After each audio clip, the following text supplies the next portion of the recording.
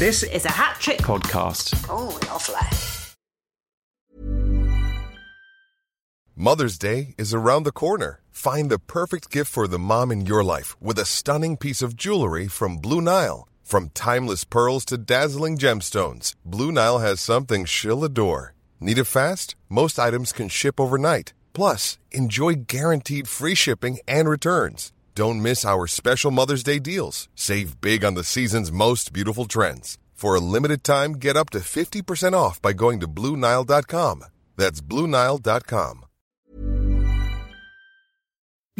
Do you remember your sex education? Was it helpful to you? Was it filled with scientific information rather than real, practical advice? I'm Diggory Waite, and this is The Real Sex Education. Each week, I'll be joined by a guest. We'll impart our own sex wisdom, ask our own sex questions, and we'll go over all the things they don't teach you in school. To bring this all together, though, we'll need an expert, a sexpert, if you will. But the only sex and relationship therapist I know is my mum. Hello, Mum. Hello, Diggs. In this episode, we speak to Dr Leyla Hussein about FGM and its effects. The physical trauma we can clearly see, but the psychological trauma needs more support. The true intention behind those who perform FGM. The fundamental reason why myself and 200 million women are now living with this is to control our sexuality. And Leyla's work with FGM survivors. For me, one thing I'm very proud of in my work is giving women hope that they can have an orgasm again. That's so important. Hello and welcome to The Real Sex Education. I'm Diggory Waite, and as ever, I'm joined by accredited sex and relationship therapist Kate Campbell. Hello, Mum. Hello, Diggs. Today, we're going to be talking about FGM, female genital mutilation, otherwise known as FGC, or female genital cutting. You've probably guessed already from that it's a serious subject, and there will be reference to sexual assault and bodily harm. So if that may be triggering or cause any distress, but you'd still like some real sex education, why not listen to one of our previous episodes? Recently, we spoke to Nathaniel Cole about his masculinity workshops with young men in schools. We spoke to Alice Olivia Scarlett about what it means to be asexual, and Dr. Janine David told us about the effects of testosterone deficiency on both men and women.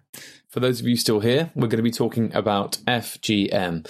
FGM comes in many forms, but it often involves the cutting of the clitoris and labia, and sometimes surgical sewing up of the labia as well. For many young women and girls, this is a rite of passage. The family is often present on the day. There's sometimes gifts and a party thrown afterwards.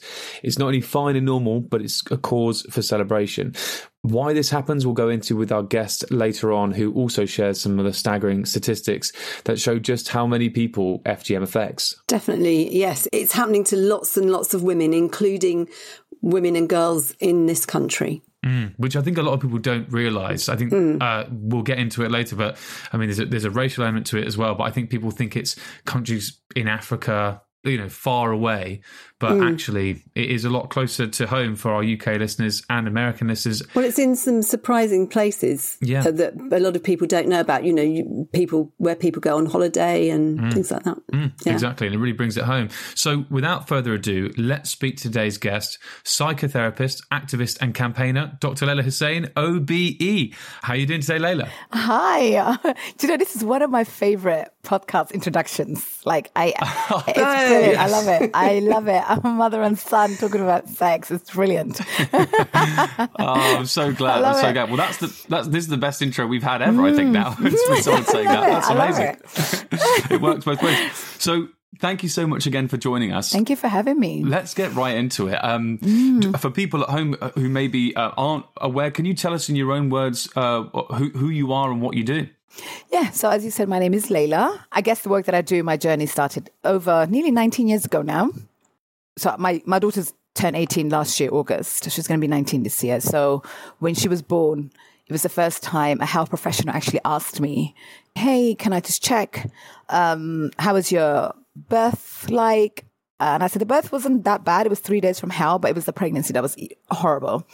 Anyway, as the nurse was asking me these questions, she asked that question that no one's asked me in years. She goes, can I just check, Ms. Hussein, I know you're from Somalia. Have you undergone a practice called female genital mutilation? And my response was very flippant. Oh, I'm like, yes, but I didn't have the worst type. So already she's picked up on this as an alarm bell. So my daughter's like 2 months old at this point.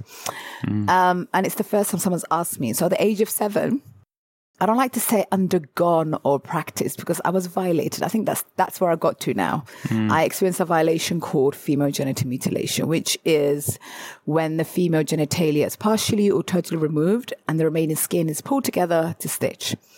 And this happens because for multiple reasons, which is people say it's cultural, religion.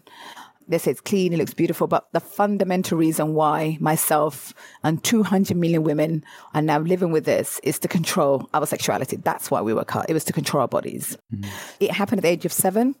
I'm asked for the first time at the age of 22. So you can imagine the gap in between that's happened. And what was so scary about that whole experience at the beginning, I was pregnant, I had a midwife, I was being examined many, many times. Not one person said, hey, wait a minute, your body part looks a bit different. No one asked that question. And that triggered a lot of anger within me because it was like, wait a minute. But also what triggered me more than anything else, it was this nurse that showed me how the female genitalia even looked like for the first time. I went to school in the UK. I went to school in Italy in my early childhood. Not one person, not one classroom told us what the female genitalia even looks like. We were told, don't get pregnant. That's all I got told in school. So I didn't even know what the hell was taken away from me. Wow, yeah. So it was really that anger that fueled my campaigning around this. But I am very grateful to the nurse. Her name is Jennifer Bourne, and I ended up working with Jennifer for many years, still a good friend of mine till today. But it's a reminder what it's like to create a safe space for somebody without judgment and then expressing it. Because I didn't think there was anything wrong with me because all the women in my family experienced this. So now I'm coming out saying, hey, actually, this is wrong, and let's not call it cultural practice. And there's been a lot of there's been a big campaign in the UK for many, many years, but the language has always been, this is cultural, this is traditional. Nobody was saying, how dare adults touch a child's genitalia? That's the way I framed it in my head. And I'm like, it should be very simple to deal with this. Actually, it's not that hard. So I ended up campaigning against this till now. I'm still fighting this till today. But that led me, I had to go to therapy. Through the whole process, Jennifer, actually, I ended up working with Jennifer. She made sure I was in therapy because, I'm constantly talking about what I experienced. Like even now, I'm reliving that moment again. So therapy was something that was introduced to me quite early on in my career, but it's something I actually enjoyed. It was hard at the beginning. Every time I went to see a therapist, I had to do like a little presentation of FGM, and I didn't want to do that anymore. I didn't want other women experiencing that because it changed our relationship, from the client to the therapist. So when I qualified becoming a psychotherapist, I set it up the Dahlia Project, which is a counselling service. It was the first counselling service for FGM survivors in Europe, which was set up in 2013. I'm the founder of that clinic, which is still ongoing, still there. So that's, when I say I wear a couple of hats, that's what I meant. But I'm a mum to an 18-year-old daughter. She really is the muse of the work that I do. Because for me, it was never about, my work has never been about just ending FGM. It's understanding why FGM happened, which is a patriarchal system that wants to control the female body and female sexuality. So that's what we need to be discussing. I don't want to, for me, I don't want to talk to religious leaders or community leaders because, we keep giving them power. And I'm like, no. There's a system here that allows for this to happen. Let's tackle that system. That's one of the questions I think maybe for listeners to try and understand this a bit more. So I think there's two things I want to delve a bit deeper in. We've sort of touched on this, but do we know how this started? Why, obviously, because there's lots of different reasons for it. That's one of the problems as well, is people talk about the religious aspect, but then it's not just religious, because isn't it? Most religions practice this, right? All religions practice it. Yeah. Even so non-believers. Christian women. Ethiopian Jews practice this. Non-believers, those who are... So historically it started in Egypt. So it was called the pharaonic circumcision. That's what it was called. It was done for two main reasons. One was when the pharaohs went to war, it was for chastity. So it was to make sure the wives or the women did not have sex with other men. That was one. And there was a belief if you didn't cut the clitoris, it was going to grow the same size as the penis. And that's why they were cut. But again, do you see the message behind is to control the female sexuality? I have my own theory on this. I'm like, some guy just felt so bad about himself when he was with a woman and just came up with something like this. Because I can't understand. Fundamentally, it comes back to female sexuality. That's why FGM exists. It's the idea a woman owning her sexuality is so scary to the world. We have to cut their bodies now. So it's practiced across all religions, all class system. I think there's an assumption this happens to non-educated people. Both my grandfathers, were doctors. One chose not to do it to his daughter. So my dad's family didn't actually practice this, where my mom's family did. But mom's dad was a doctor. He knew the implications, but he cared more about the patriarchal system he belonged to. That status was more important than ensuring his daughters were healthier. And they had to be married to the right families. I was cut for my future husband. That's who I was cut for. And I suppose at that point, you think, well, if I don't do this, other people I know will look on me as bad, look on my children, and I'm doing it. Would they even think they may be doing it for their child, for their benefit? Let me tell you, because of my dad's job, we traveled a lot. So we lived between Saudi Arabia and Italy in my early childhood. But when my parents decided we were going to go to school, we came back to Somalia. I was the kid who didn't know about this. A lot of kids actually know from very early on this is going to happen. Me and my sister didn't. But I remember my first day in school, I was introduced as a diaspora kid. So the kids are already scared of me. And I remember this girl saying, hey, it's called Gudnin in Somali. So have you had this done? And I said, yeah. She shouted to the whole playground. She goes, hey, we can play with her now. That's when I thought it was okay. That was the moment I thought, oh, this is why your mother did it for you. Because as a 7-year-old, you care about people playing with you. So you will be ostracized. You won't go to the best schools. If you touch a cup, the cup is considered dirty. It will be thrown away. Like, that's how you'll be seen. So you will be ostracized. So I did think, oh yeah, okay, I understand why mum did that now. Because the idea of not having people to play with was more scarier. But I think a lot of people feel tricked, from what I can gather, because it's treated like it's grooming.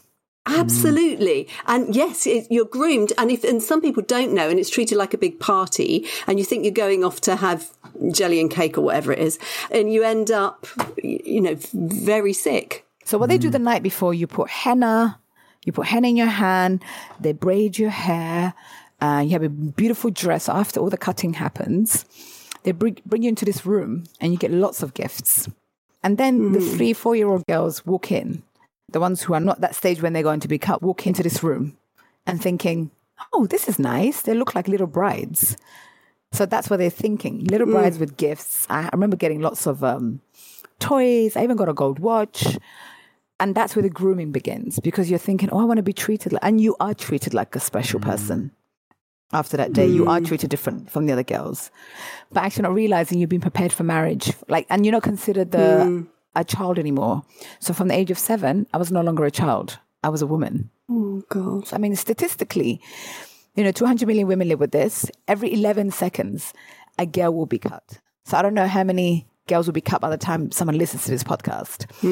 So the numbers are quite exciting. And the fact that that's not considered pandemic, it horrifies me. It's staggering. 200 million people. I tried to put that into some sort of context. That would be the 8th biggest country in the world. Yeah. Just short of Nigeria's population, or the UK, Spain and Germany combined. And when you think about it like that, this is a global issue. And I think what you touched on there is something really interesting, is that I think people think about it as perhaps because of in some of the countries that it's happening to, and because it's happening to predominantly black women, there's a strong case for it being a racial issue. Absolutely, it is.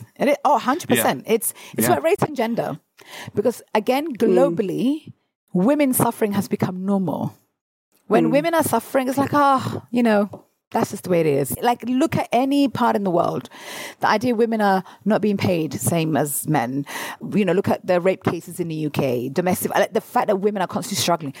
But if you're a black and brown woman, it's even worse. And actually, WHO did a research in actually stating the most vulnerable human being globally is the girl African child.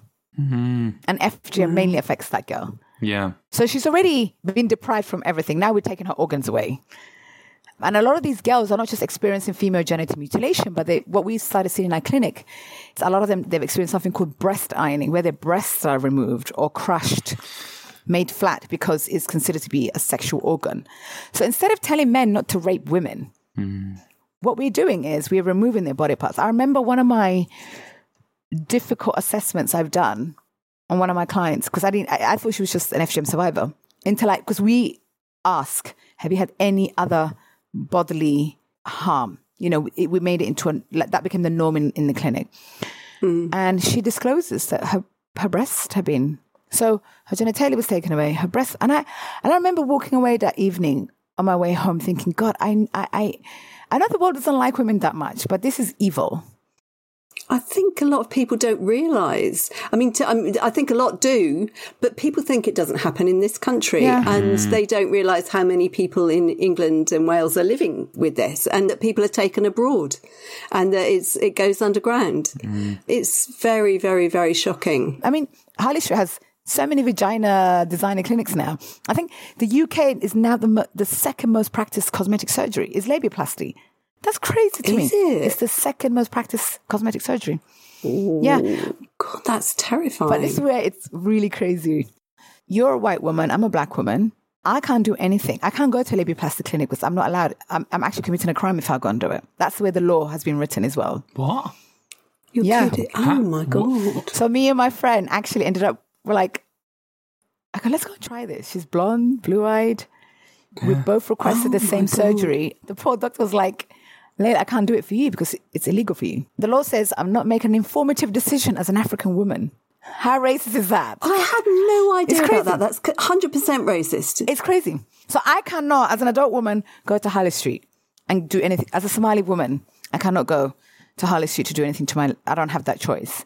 But my white friend or you as a white woman, you can go and do whatever you wish to your labia. I'm not allowed. No, I'd be committing a crime. Because I'm not making an informative decision. I thought when you said about this before, when you said the distinction between when it's happening to a black woman, you know, it's not a choice, it's barbaric, etc., etc., and when it happens to a white woman, it's a choice. All that. I thought that was just you meant culturally and the understanding of it, which is true, but it's written into law. It's law. The law actually says it. The law lists the countries where it's illegal, so I fall under that country, which is Somalia. Wow. But I mean, even where it is illegal, nothing very much seems to be done to enforce the law either. Because our politicians are saying we must respect people's culture, religion. I'm like, why? Yeah. Why? Exactly. I'm sorry about my language, but I don't fucking give a shit about people's religion or culture when we're harming children. Because for me, fundamentally, that's what we need to call it for what it is. I don't like the term female genital mutilation anymore. It's serious sexual assault against a child. If you look at the legal term. And I remember I was training a group of police officers a couple of years ago in Birmingham. And one of them came up to me and goes, I don't know why this has a different term. He goes, if I, as a police officer, walked into this in a room and I saw this on a child, he goes, I will record this as a serious sexual assault. Yeah. An adult touching a child's genitalia is sexual assault. So FGM survivors, we are also survivors of sexual assault with, like literally, and it's done publicly. So like you can't, usually when someone is sexually assaulted, it's done privately. We were done publicly. It was done in front of lots of people. And for me, I think I always say to people, it's not the cutting or pricking, it's grabbing another human being against their will and pinning them. Absolutely. Holding them. To me, that you violated that child in ways I can't even think that you should be arrested for, in my opinion. I don't even support male circumcision. That's just me. I don't think you should be touching a child's genitalia. Full stop. I think there's something creepy about the whole thing. No. Well, I mean, I think some people will be listening to this and they'll see the parallels there. And again, people will say, oh, you know, well, it's a strongly religious thing or, you know, in North American stuff, cultural thing. But it is difficult to argue against cutting someone's genitals when they're a child. That's why these platforms are so important. We need to start framing it that way. Because the moment you put culture and religion on something, somehow it's okay. Doing anything to children, anything to children, they can't consent. A child cannot consent. You know, even like the term. So for me, language is a big part of how change happens. Because if by calling it for what it is, then you can deal with the problem. But if you're constantly tiptoeing around the subject by calling it something else, it's serious sexual assault. And that's how the police officer explained it to me. This is serious sexual assault. And I think what's so crazy, it's done by people you trust the most. The people holding you down are family members, friends. So imagine what that does to your relationships. Still older African women who are tall scare me because my mum's sister held me down, who's a big older woman. And when I was trained as a therapist, my professor happens to be a Nigerian woman who looked like my auntie. And that's the work we did. I always stayed away from her. And then we started exploring. And she goes, I represent that for you. And it was interesting that I was scared of the older black women for a long, long time because it takes me back to that moment. Oh, gosh, it's not surprising. Wow. Awful. Yeah. I mean, you talked there about you sort of reliving that sort of stuff. So thank you for doing that. I think because I think the fact that you do that not just here but all over, you're in a sense doing what that nurse did for you, and creating that safe space and informing people about this sort of stuff. So it's really, really good. So thank you for that on behalf of everyone. Thank you.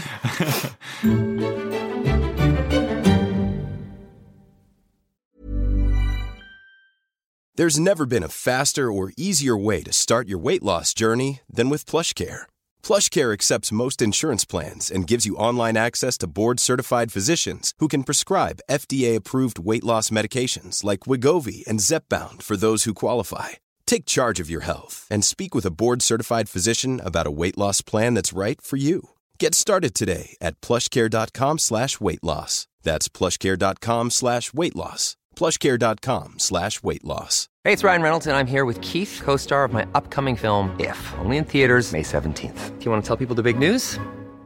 All right, I'll do it. Sign up now and you'll get unlimited for $15 a month and 6 months of Paramount Plus Essential Plan on us. MintMobile.com/switch. Upfront payment of $45 equivalent to $15 per month. Unlimited over 40 gigabytes per month. Face lower speeds. Videos at 480p. Active Mint customers by 531.24 get 6 months of Paramount Plus Essential Plan. Auto renews after 6 months. Offer ends May 31st, 2024. Separate Paramount Plus registration required. Terms and conditions apply if rated PG. Just over my career, genital cutting has become something that I've felt so strongly about because there's so little training. And as a sex therapist as well, virtually nothing. So I wrote it into the course that I was teaching. But very, very, very difficult to get information and absolutely shocking to find how little is available, how very little. And certainly a bit of therapy and a bit of repair, but not very much about your sexuality and how you reclaim that. Yeah, actually, that's so difficult. I mean, just what difference does it, so that people know, what difference does it make to things like menstruation, sex, giving birth and all of that? Oh my God. So I was very lucky. I didn't have the worst type. So I didn't have any issues around menstruation or sex. And I actually had two great parents who, even though my dad didn't know when it happened, or that caused a whole lot of rift with my parents at the time. My mother paid the cutter extra money not to cut us like everybody else, so she can prevent that from us. So those who've had the worst type, where everything's closed, they're expected to urinate. I mean, urination, it takes 20 to 30 minutes for them to go and urinate. So, and it causes a lot of urine infections. Menstrual cycle, it's the worst. I mean, women, when you have your menstrual cycle, it's already like painful enough. But imagine if it's not coming out, like it's coming out in drips. So a lot of girls in school, when I train school teachers, I always say, get your attendance records out. You'll see the girls who have been cut because they're never around for like 3-4 days during school. Once a month, for a few days of the month, they're missing because they literally can't get out of bed. They get really sick. And then intercourse, sex is very painful. And with some communities, your husband, your partner's expected to open you up with his own penis, basically. Oh, my God. Can't even imagine the pain a lot of these women endure.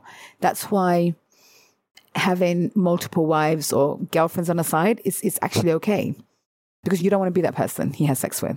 You want to be his wife, but you don't want... He's just there to get you pregnant every other year. Like, because you were cut not to be a sensual person. That was the whole point. You're cut to be a servient person. You're yeah, exactly. You're there to carry babies. That's it. So the work we do in the clinic is not just therapy. We partnered with sex shops, companies who come in and help the women reconnect with their sensual side. A lot of them had to relearn how the vulva looks like. We're like, hey, the actual clitoris organ is still in there. Like, it's like brand new information.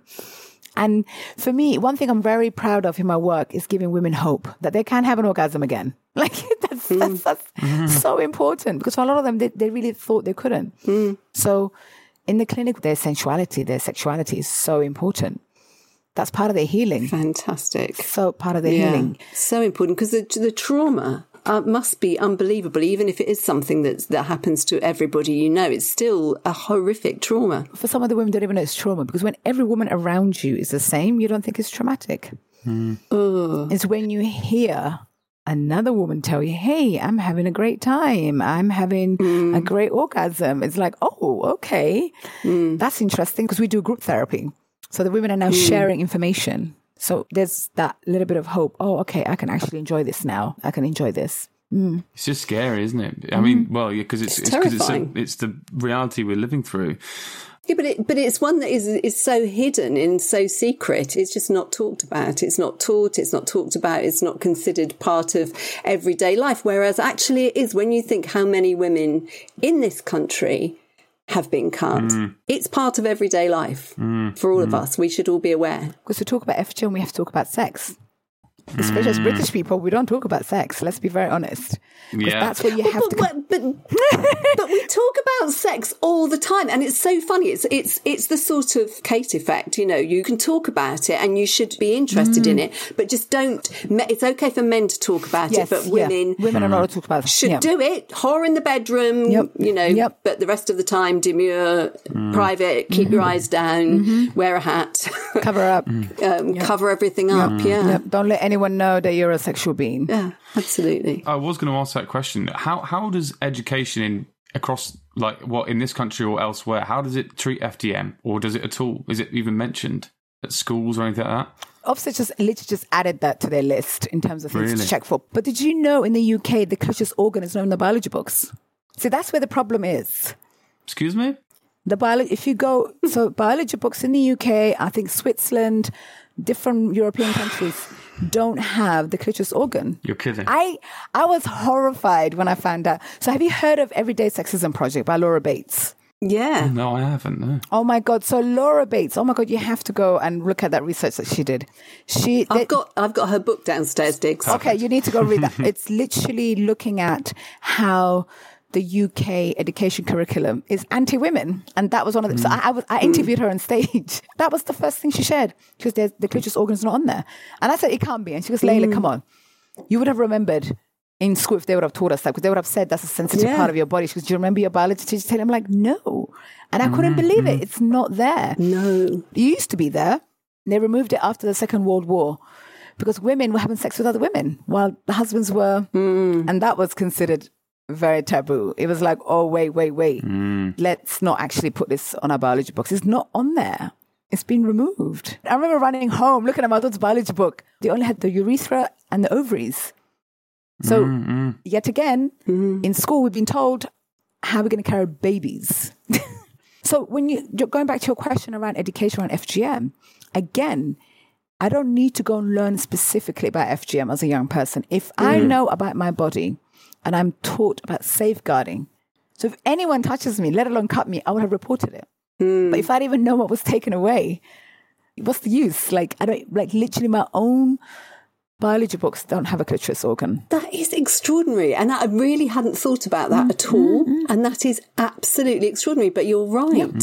Yeah, and we should be seeing nice close-up pictures of genitals, male and female genitals. Absolutely. And especially, you know, some boys are circumcised and some aren't as well.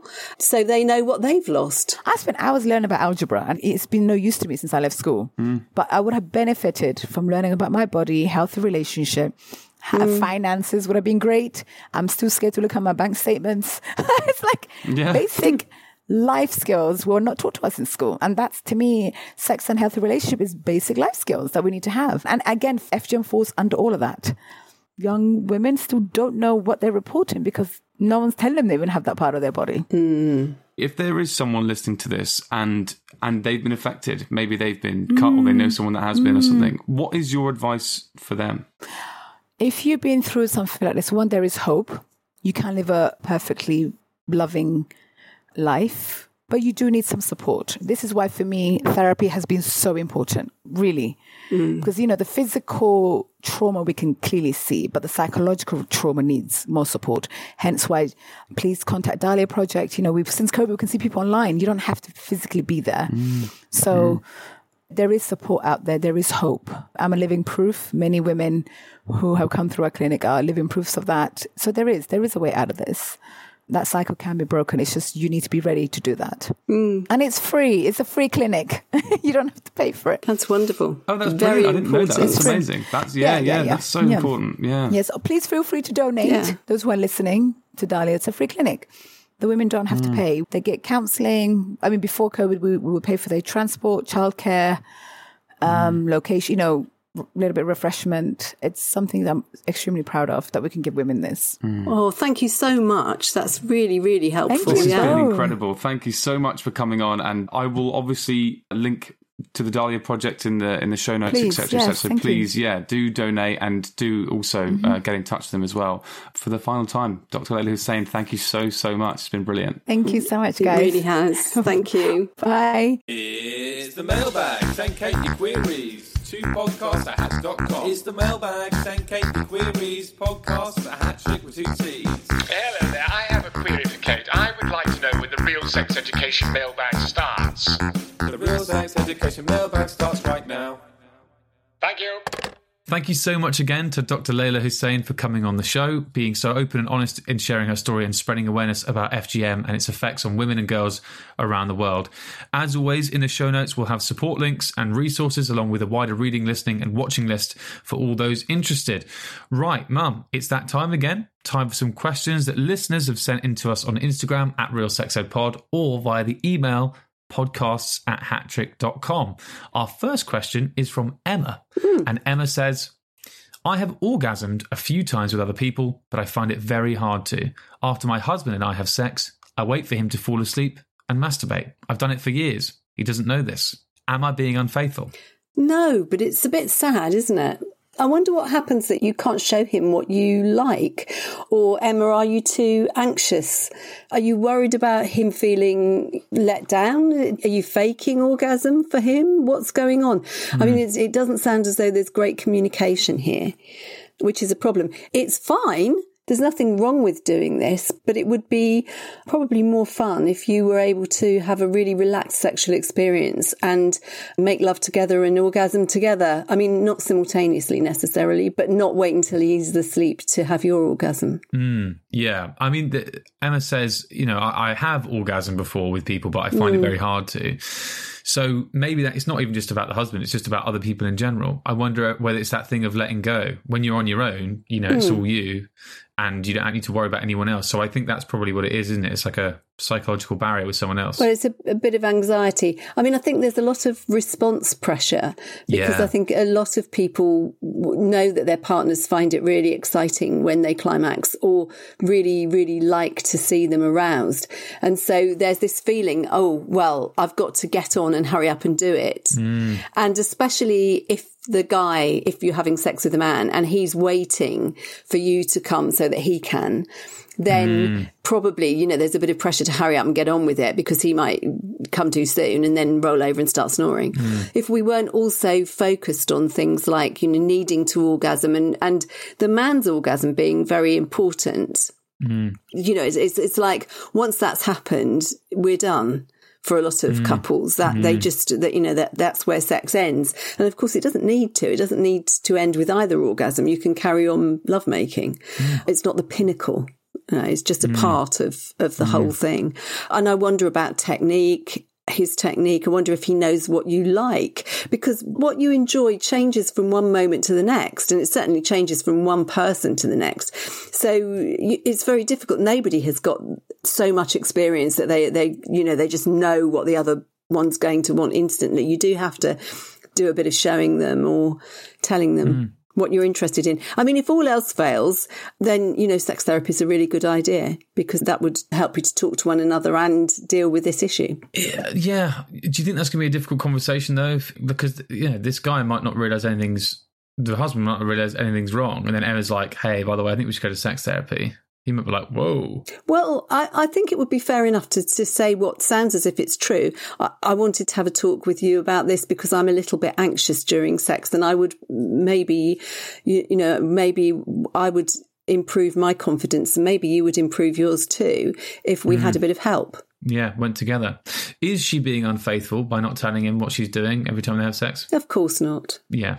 Just wanted to get that out there as well, because that was the main question at the end. Am I being unfaithful? Well, no, that's why I said at the beginning, there's nothing wrong with doing this because I think, she's doing what she can to be kind to him, isn't she? Yeah, exactly. Waiting for him to fall asleep. Yeah. Yeah. I mean, she doesn't want to hurt his feelings. Yeah. But that's so sad that they're in a position where it's kind of a bit false. It's not totally honest. And I mean, it's not unfaithful, but it's not totally honest. And it would be nicer if they had a relationship where they could talk to one another, not be focused on climaxing. I mean, I've seen lots and lots of couples where one of them can't climax, and it's often to do with being really worried about the other one, feeling that they haven't done a good enough job of arousing them. And if everyone took responsibility for their own arousal and we weren't all focused on the other person kind of mind reading what we want, we'd have a lot more fun and it wouldn't be so pressured. And then these sorts of questions wouldn't occur. I agree. And I think, just say, listen to that consent episode we did again. I feel like there's some stuff in there that would help out as well. Okay, this question is from Anonymous, and they say, I want to feel more connected to my partner. I'm 29 and have struggled to feel anything with anyone I'm dating or sleeping with. Do you have any advice? This is from a chap as well, a man. He doesn't feel an emotional connection. Just says, I want to feel more connected to my partner. I struggle to feel anything with anyone I'm dating or sleeping with. Well, that could be anxiety, or it could just be that he doesn't feel anything for them. And it might be not having met the right person, or it might be just that he doesn't want to be connected. So again, maybe listen to the asexuality episode. But there are all sorts of reasons why you wouldn't. I mean, how long have you known one another? Do you have anything in common? Are you too nervous to say what you're really feeling?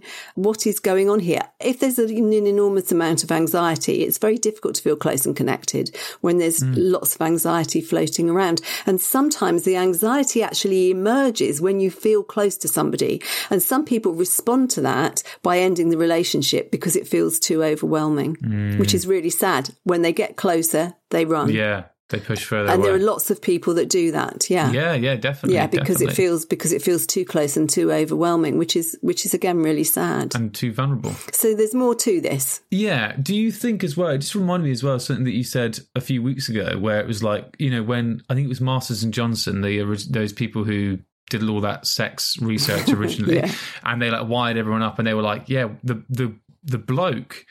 He wasn't like, the pleasure stuff wasn't really going off. What was going on for him was like hyper focus and hyper, like, it's all about performance and stuff. Do you think that's maybe what could be going on here as well? It's like, I'm not feeling anything. I'm not enjoying, because I can't enjoy because I've got this performance anxiety. I need to perform and all that sort of stuff. This question and the last one, it's very possible. I mean, so an awful lot of people don't really feel very much at all. I mean, they're aware they're aroused and they might be enjoying the arousal as well, and they're aware when they climax, but they really don't get all the fun of the building arousal and edging, getting really aroused, letting it go a bit, going again, getting a bit more arousal, building it up gradually. And that's particularly fun for men. The gradual build, the sort of edging, the simmering.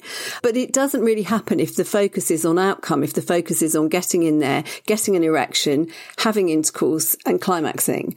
Because, and then at some point along the way, making your partner climax as well. There's lots of jobs to do, and it's hardly a relaxed experience. Yeah, well, that's the thing. Like, when you're going through that tick box, it's like, okay, get hard, right, keep the erection, right, don't come though. Yeah. And it's like, okay, fine. It's like, and make sure your partner does. And you're like, okay, fine. And it's like, oh, but also when you're really focused on all that, make sure you're enjoying yourself as well, which is obviously, but that does feel like it's lowest priority of the list.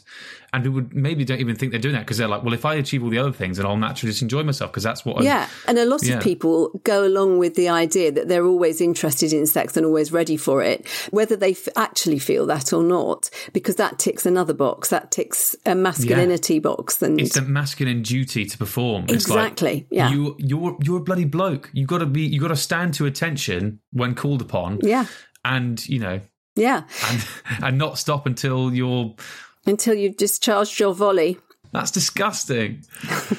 Yeah, it is really, isn't it? Sorry about that. But the thing is, smut. that I'm always talking about people making love for their own interests, not worrying about what the other person's thinking. Consensually, by the way, I always feel like I have to say that. I know that sounds mad, but anyway, I know it doesn't sound mad. Consensually, but you're right. People taking care of your own pleasure, because you're the only one who can know how to do that. Sorry, do go on. Not taking your pleasure, but being concerned with your own interest, and that isn't even pleasure. That's just but just interested in what's going on for you. Right. And then if you're doing that and not worrying about the other person and not sort of checking in whether they're all right and not thinking, was that a frown? Are they enjoying this? Have I done something wrong? If you're not doing all of that and you're just thinking about your own experience, suddenly you are able to communicate sexually and start having a really fantastic experience, because you're really laid back, that you're not feeling this sense of huge responsibility with all these jobs to do. And it's just wonderful. And people then start having really great sex. But it is when you take away the outcomes and the anxiety, and then everything changes. And it's really difficult. And it seems so counterintuitive when you say to people, don't talk to one another, don't, at this early stage, don't do anything, just concentrate on what's going on for you. Yeah. They find that really hard. But at some point, when they twig why it works and it does start working, then all the sexual communication really begins. Almost spontaneously. So it's definitely a good thing to do. Yeah, absolutely. Well, that about wraps that up, and that about wraps up this episode. Thank you so much again to Dr. Leyla Hussein for taking the time to speak to us. Thank you to Kate Campbell for continuing to turn up every week. Thanks, Mum. And thanks to you, Diggs. And thank you guys as well, you listeners. We really appreciate you. Thank you so much. We'll see you next week for some more real sex education. Bye. Bye. You've been listening to The Real Sex Education, which is hosted by Diggory Waite and Kate Campbell. The show is produced by Diggory Waite, and the executive producer is Claire Broughton. The Real Sex Education is a hat-trick podcast. This podcast is based on the real-life relationship between Diggory Waite and his mother, accredited sex therapist Kate Campbell. The show is therefore inspired by, but otherwise unrelated to, the TV show Sex Education. But yes, Diggory does wish his mother was played by Gillian Anderson.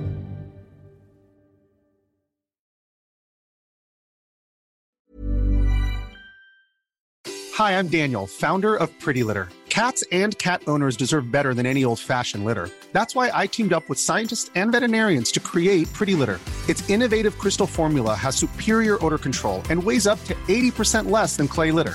Pretty Litter even monitors health by changing colors to help detect early signs of potential illness. It's the world's smartest kitty litter.